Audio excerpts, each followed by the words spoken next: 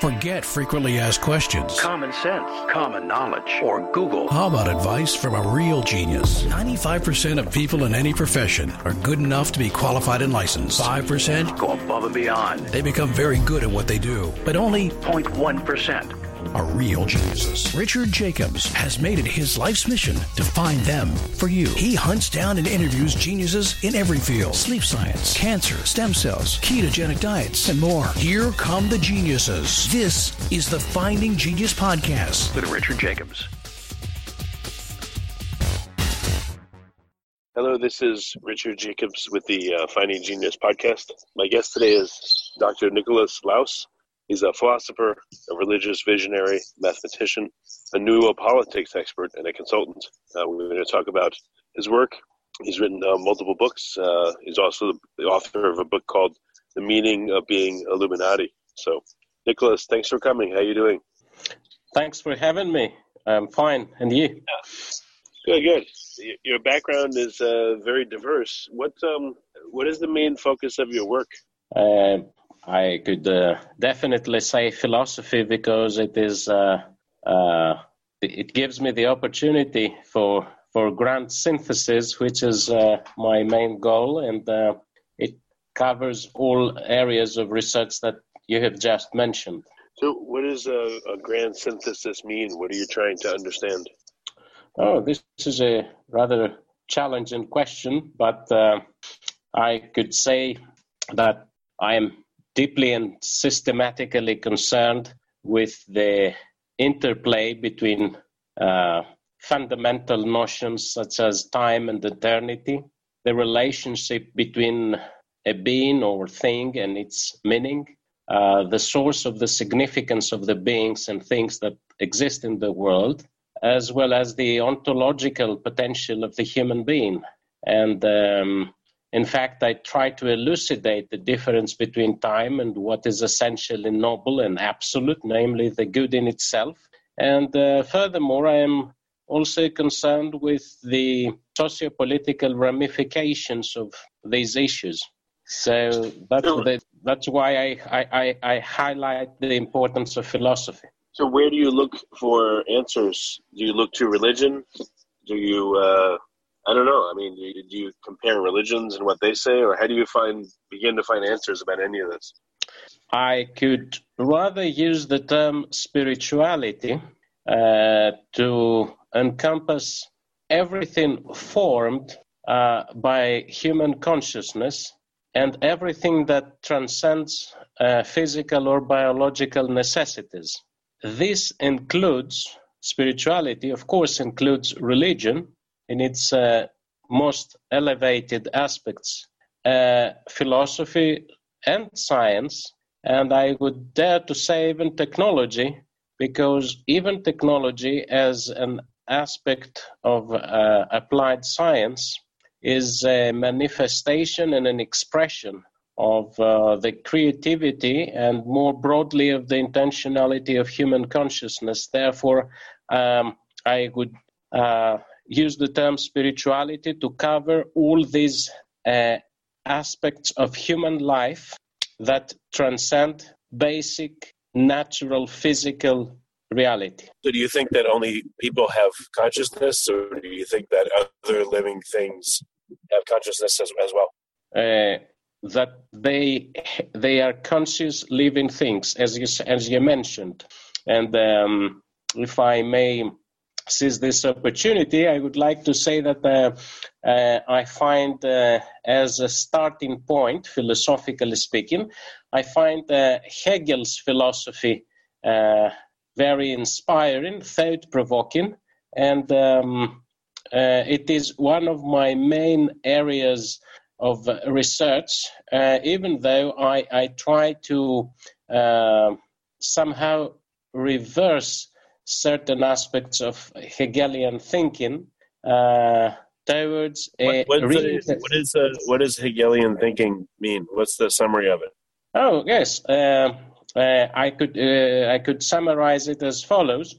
Georg Hegel, the German philosopher, who is one of the paradigmatic representatives of modern philosophy, Hegel started thinking the following, started thinking about about what is spirit, about what is the human being, how the human being relates to the world. And so Hegel identified three different types of spirit: subjective spirit, objective spirit, and absolute spirit.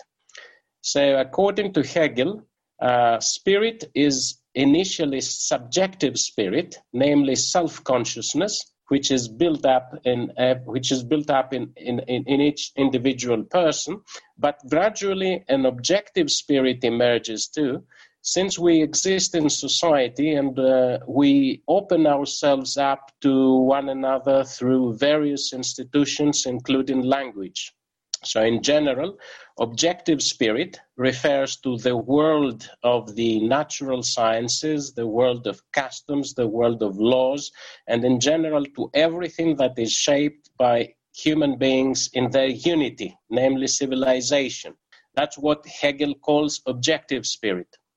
However, Hegel pursued a synthesis between subjective spirit and objective spirit, and therefore he argued that objective spirit has another side as well. The opposite of objective spirit is not only subjective spirit, but also what Hegel calls absolute spirit, manifested among others as art. So indeed, the work of art fascinates us so much that we recognize ourselves in it. According to Hegel, in the context of art, this self-recognition does not mean recognizing ourselves in our individual details, but by what is expressed within and through all of us. From Hegel's perspective, art reminds us that a world that has become mundane cannot completely call itself a world, and that the world must also include transcendence. For our existence is really meaningful only if we think beyond that which is fixed between birth and death. And in particular, Hegel identifies the absolute spirit with the logic of historical becoming. And here is where I start departing from Hegelian philosophy. I follow up to that point, but I start departing from Hegelian philosophy from the point at which Hegel identifies the absolute spirit with the logic of historical becoming, thus worshiping history. Why is that? Well, because, yeah. What existential questions do you think Hegel was troubled by or trying to answer? And then, and I want to talk about, how you think differently. But again, first, what do you think he was trying to answer or figure out? Hegel was very much challenged by the argument of Immanuel Kant that we cannot know reality itself, that we cannot have access to the essence of beings and things. This was something that was very challenging for Hegel, and furthermore, he tried to address the issue of the relationship between consciousness and the world, or inner reality and external or outer reality. And these two main issues led him to his dialectic, this triple dialectic based on the distinction between subjective spirit, objective spirit, and absolute spirit, or thesis, antithesis, synthesis. And these are also very, very crucial questions. The questions, I repeat, of whether reality itself is knowable by the human being, and how the reality of consciousness relates to the reality of the world. Okay, so what important issues do you differ from Hegel on, and why? Maybe talk about that briefly. Yes, very briefly, because this will help us also contextualize other questions. So, as I said, Hegel correctly identified the difference between what he called subjective spirit and objective spirit, and he highlighted the significance of the historical action of the human being, but he identified absolute spirit with the logic of the historical becoming. And here is where problems begin to emerge and where I differentiate my perspective from Hegel's philosophy of history. In Hegel's philosophy, truth, like rational reality, is a living logical process. So from as Hegel wrote it, what is rational is actual, and what is actual is rational. The core of Hegel's concept of logic is the absolute idea, namely universal reason, which Hegel in fact identifies with God, which is the potential universe, that is the transtemporal totality of all the possibilities of evolution, and which is historically objectified in the nation state, in philosophy, in art, and in religion. So Hegel calls the realized absolute idea spirit, Geist. And why is this a problem? Because ultimately Hegelianism reduces to a peculiar form of nihilistic historicism. History is meaningful when it is not the realm of necessity, namely when it can be rejected in the same way that a free conscious being can reject the idea of God. This is not the case in Hegel's philosophy of history, since Hegel identifies the divine reason, the divine logos, with the impersonal coercive logic of socio-historical becoming. So from Hegel's perspective, history has an inner logic of evolution. History develops according to its own inner logic, and from Hegel's perspective, this inner logic of historical becoming is what we call divine reason. So history has its own logic of evolution. But why would history have its own anything? I mean, history is, the start of this podcast between you and me now. I mean, history is human action. It's just human action, not at this moment. So why would it follow any different path or logic than everything that goes on right now? Indeed, but Hegel would actually say that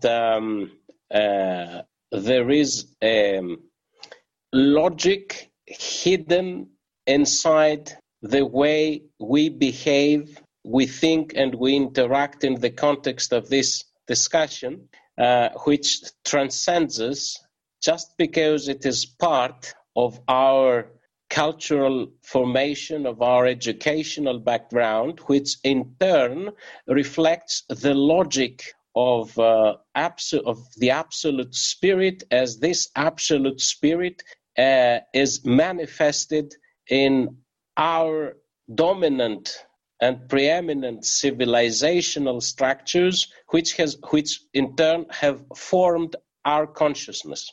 But my objection is stressing aspects of personhood like the ones that you have just mentioned, and the fact that historical action, as you said, is really creative if and to the extent that people strive to transcend themselves and seek truth in being, namely genuine truth, rather than truth in becoming, namely the logic of history. And in this way, we can be, as you said, really creative by opportunizing time rather than being determined by the logic of temporality, whether physical or historical. So I definitely agree with your objection, and therefore I am concerned, deeply concerned, and systematically concerned with the aspects of genuine creativity of the human being.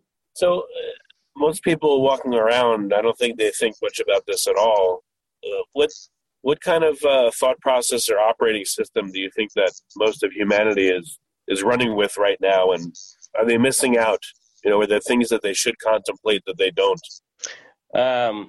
This is indeed a challenging question, and it invites us to open foundational questions. But I definitely agree with you that if we just study history, we will realize that indeed most societies throughout history do not open, not to mention delve into, at least widely, into foundational questions. And indeed, what you mentioned is a fact. But on the other hand, the fact that certain issues are not discussed or analyzed does not mean that they do not affect us, and we are not, even though they are, these are significant, yet of course highly elusive issues. And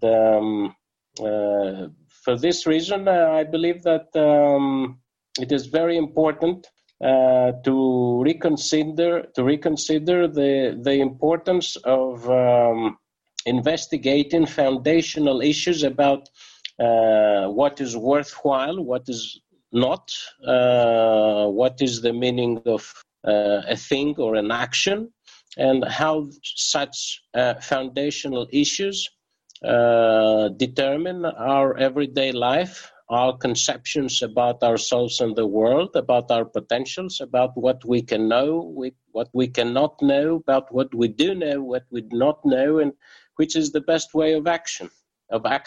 I mean, what do you want to achieve? Do you want to achieve a shift in people's consciousness and the things that they think about, or do you simply want to understand, what's in the mind of most people? Like, what's your overarching goal with your work?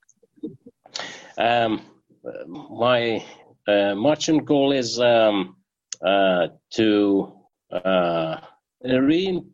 provide, first of all, a systematic reinterpretation of important segments of philosophy and political theory, and to try to propose a reinterpretation of pre-modernity, modernity, and post-modernity, and achieve a new synthesis between pre-modernity and post-modernity, what we call in this through these terms. And my point is to highlight the significance of metaphysics, namely ontology, which is a silenced and heavily under-researched issue in contemporary academic life and in contemporary social life more broadly. So,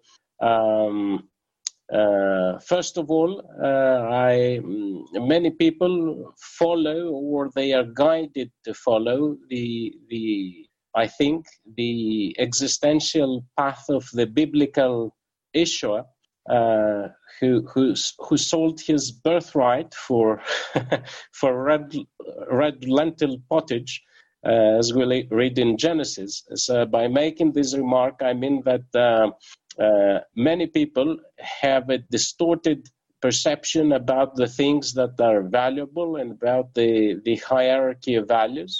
And indeed, many people live, or even worse, they are trained to live according to Issuer's ethos and mentality.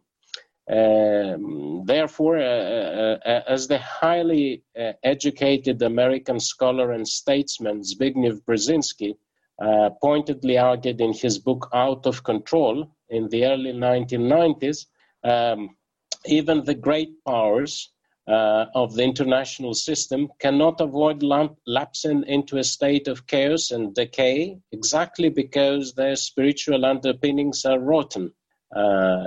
Economic, political, and security crises are reflections and historical objectivations of spiritual crisis.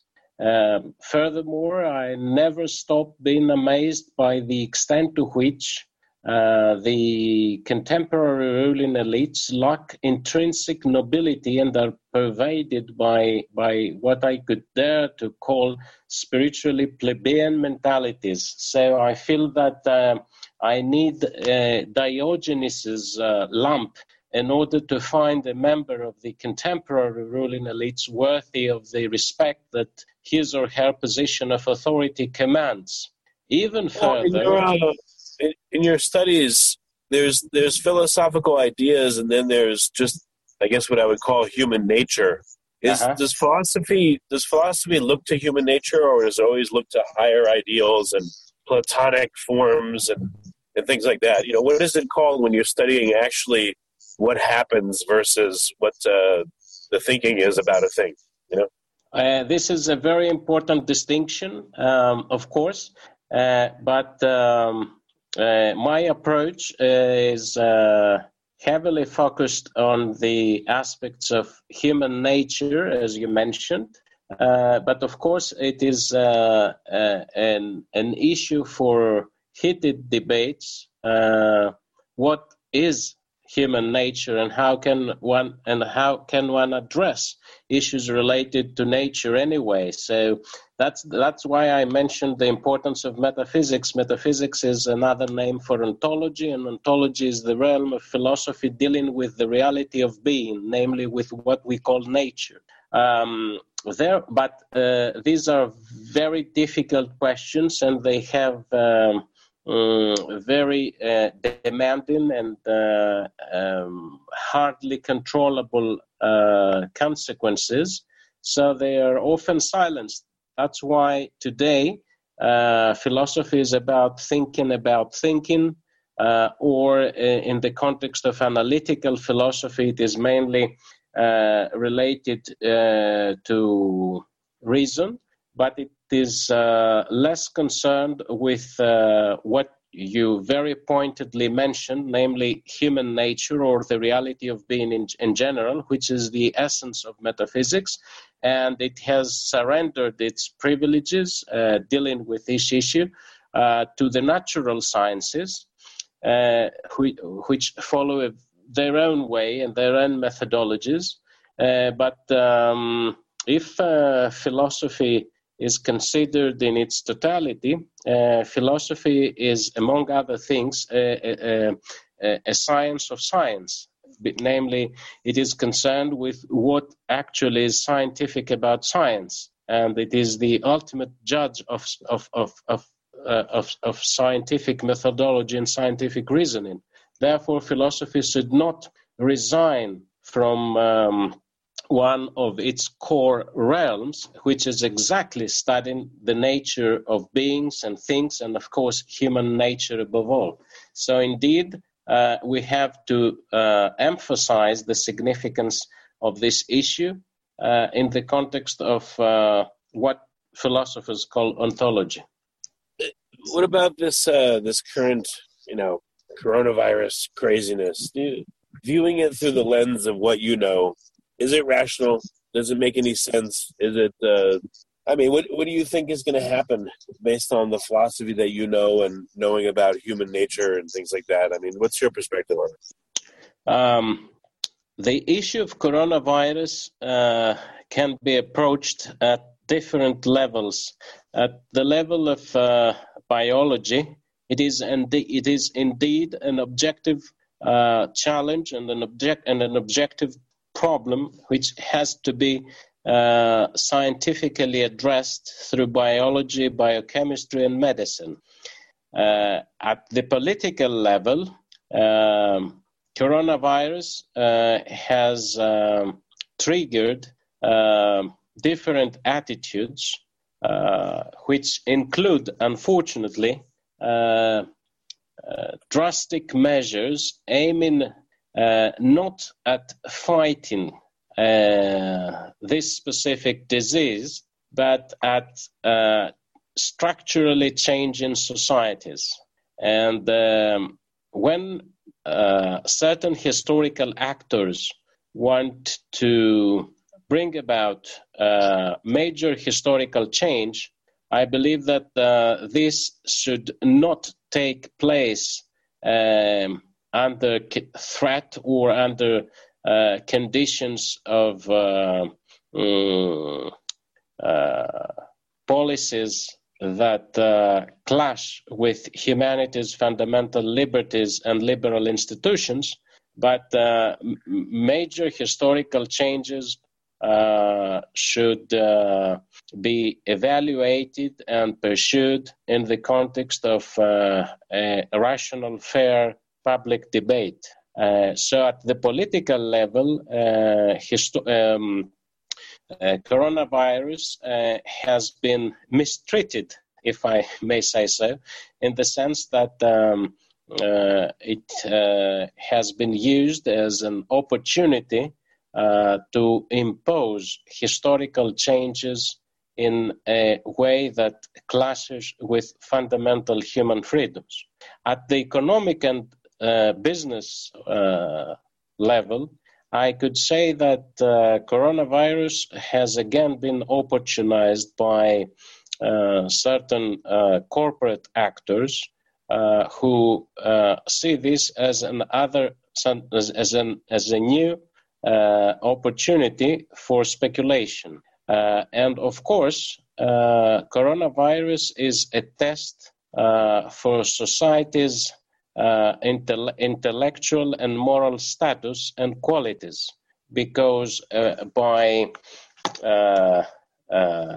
triggering by humanity's fundamental existential fears and irrationality, I think that coronavirus is also de facto a massive test of humanity's intellectual and moral condition, and this is something that should be systematically investigated and evaluated. Right. Well, very good, Nick. We're just about out of time. What's the best way for people to find out more and to start reading, your book and taking a look at your philosophy? My books have been published by Pickwick Publications, which is an imprint of Wipf&Stock Publishers. So if they visit Wipf&Stock Publishers, they can look for my books there. And my other book has been published by Cambridge Scholars Publishing. So if they visit Wipf&Stock Publishers in the United States and Cambridge Scholars Publishing in England, they will find my books there. Okay. Well, very good. Nicholas, thank you for coming. And, in times like these, philosophy is very important when there's all this irrationality. So I appreciate you being here. Thank you. You've been listening to the Finding Genius podcast with Richard Jacobs. If you like what you hear, be sure to review and subscribe to the Finding Genius podcast on iTunes or wherever you listen to podcasts. And want to be smarter than everybody else? Become a premium member at findinggeniuspodcast.com. This podcast is for information only. No advice of any kind is being given. Any action you take or don't take as a result of listening is your sole responsibility. Consult professionals when advice is needed.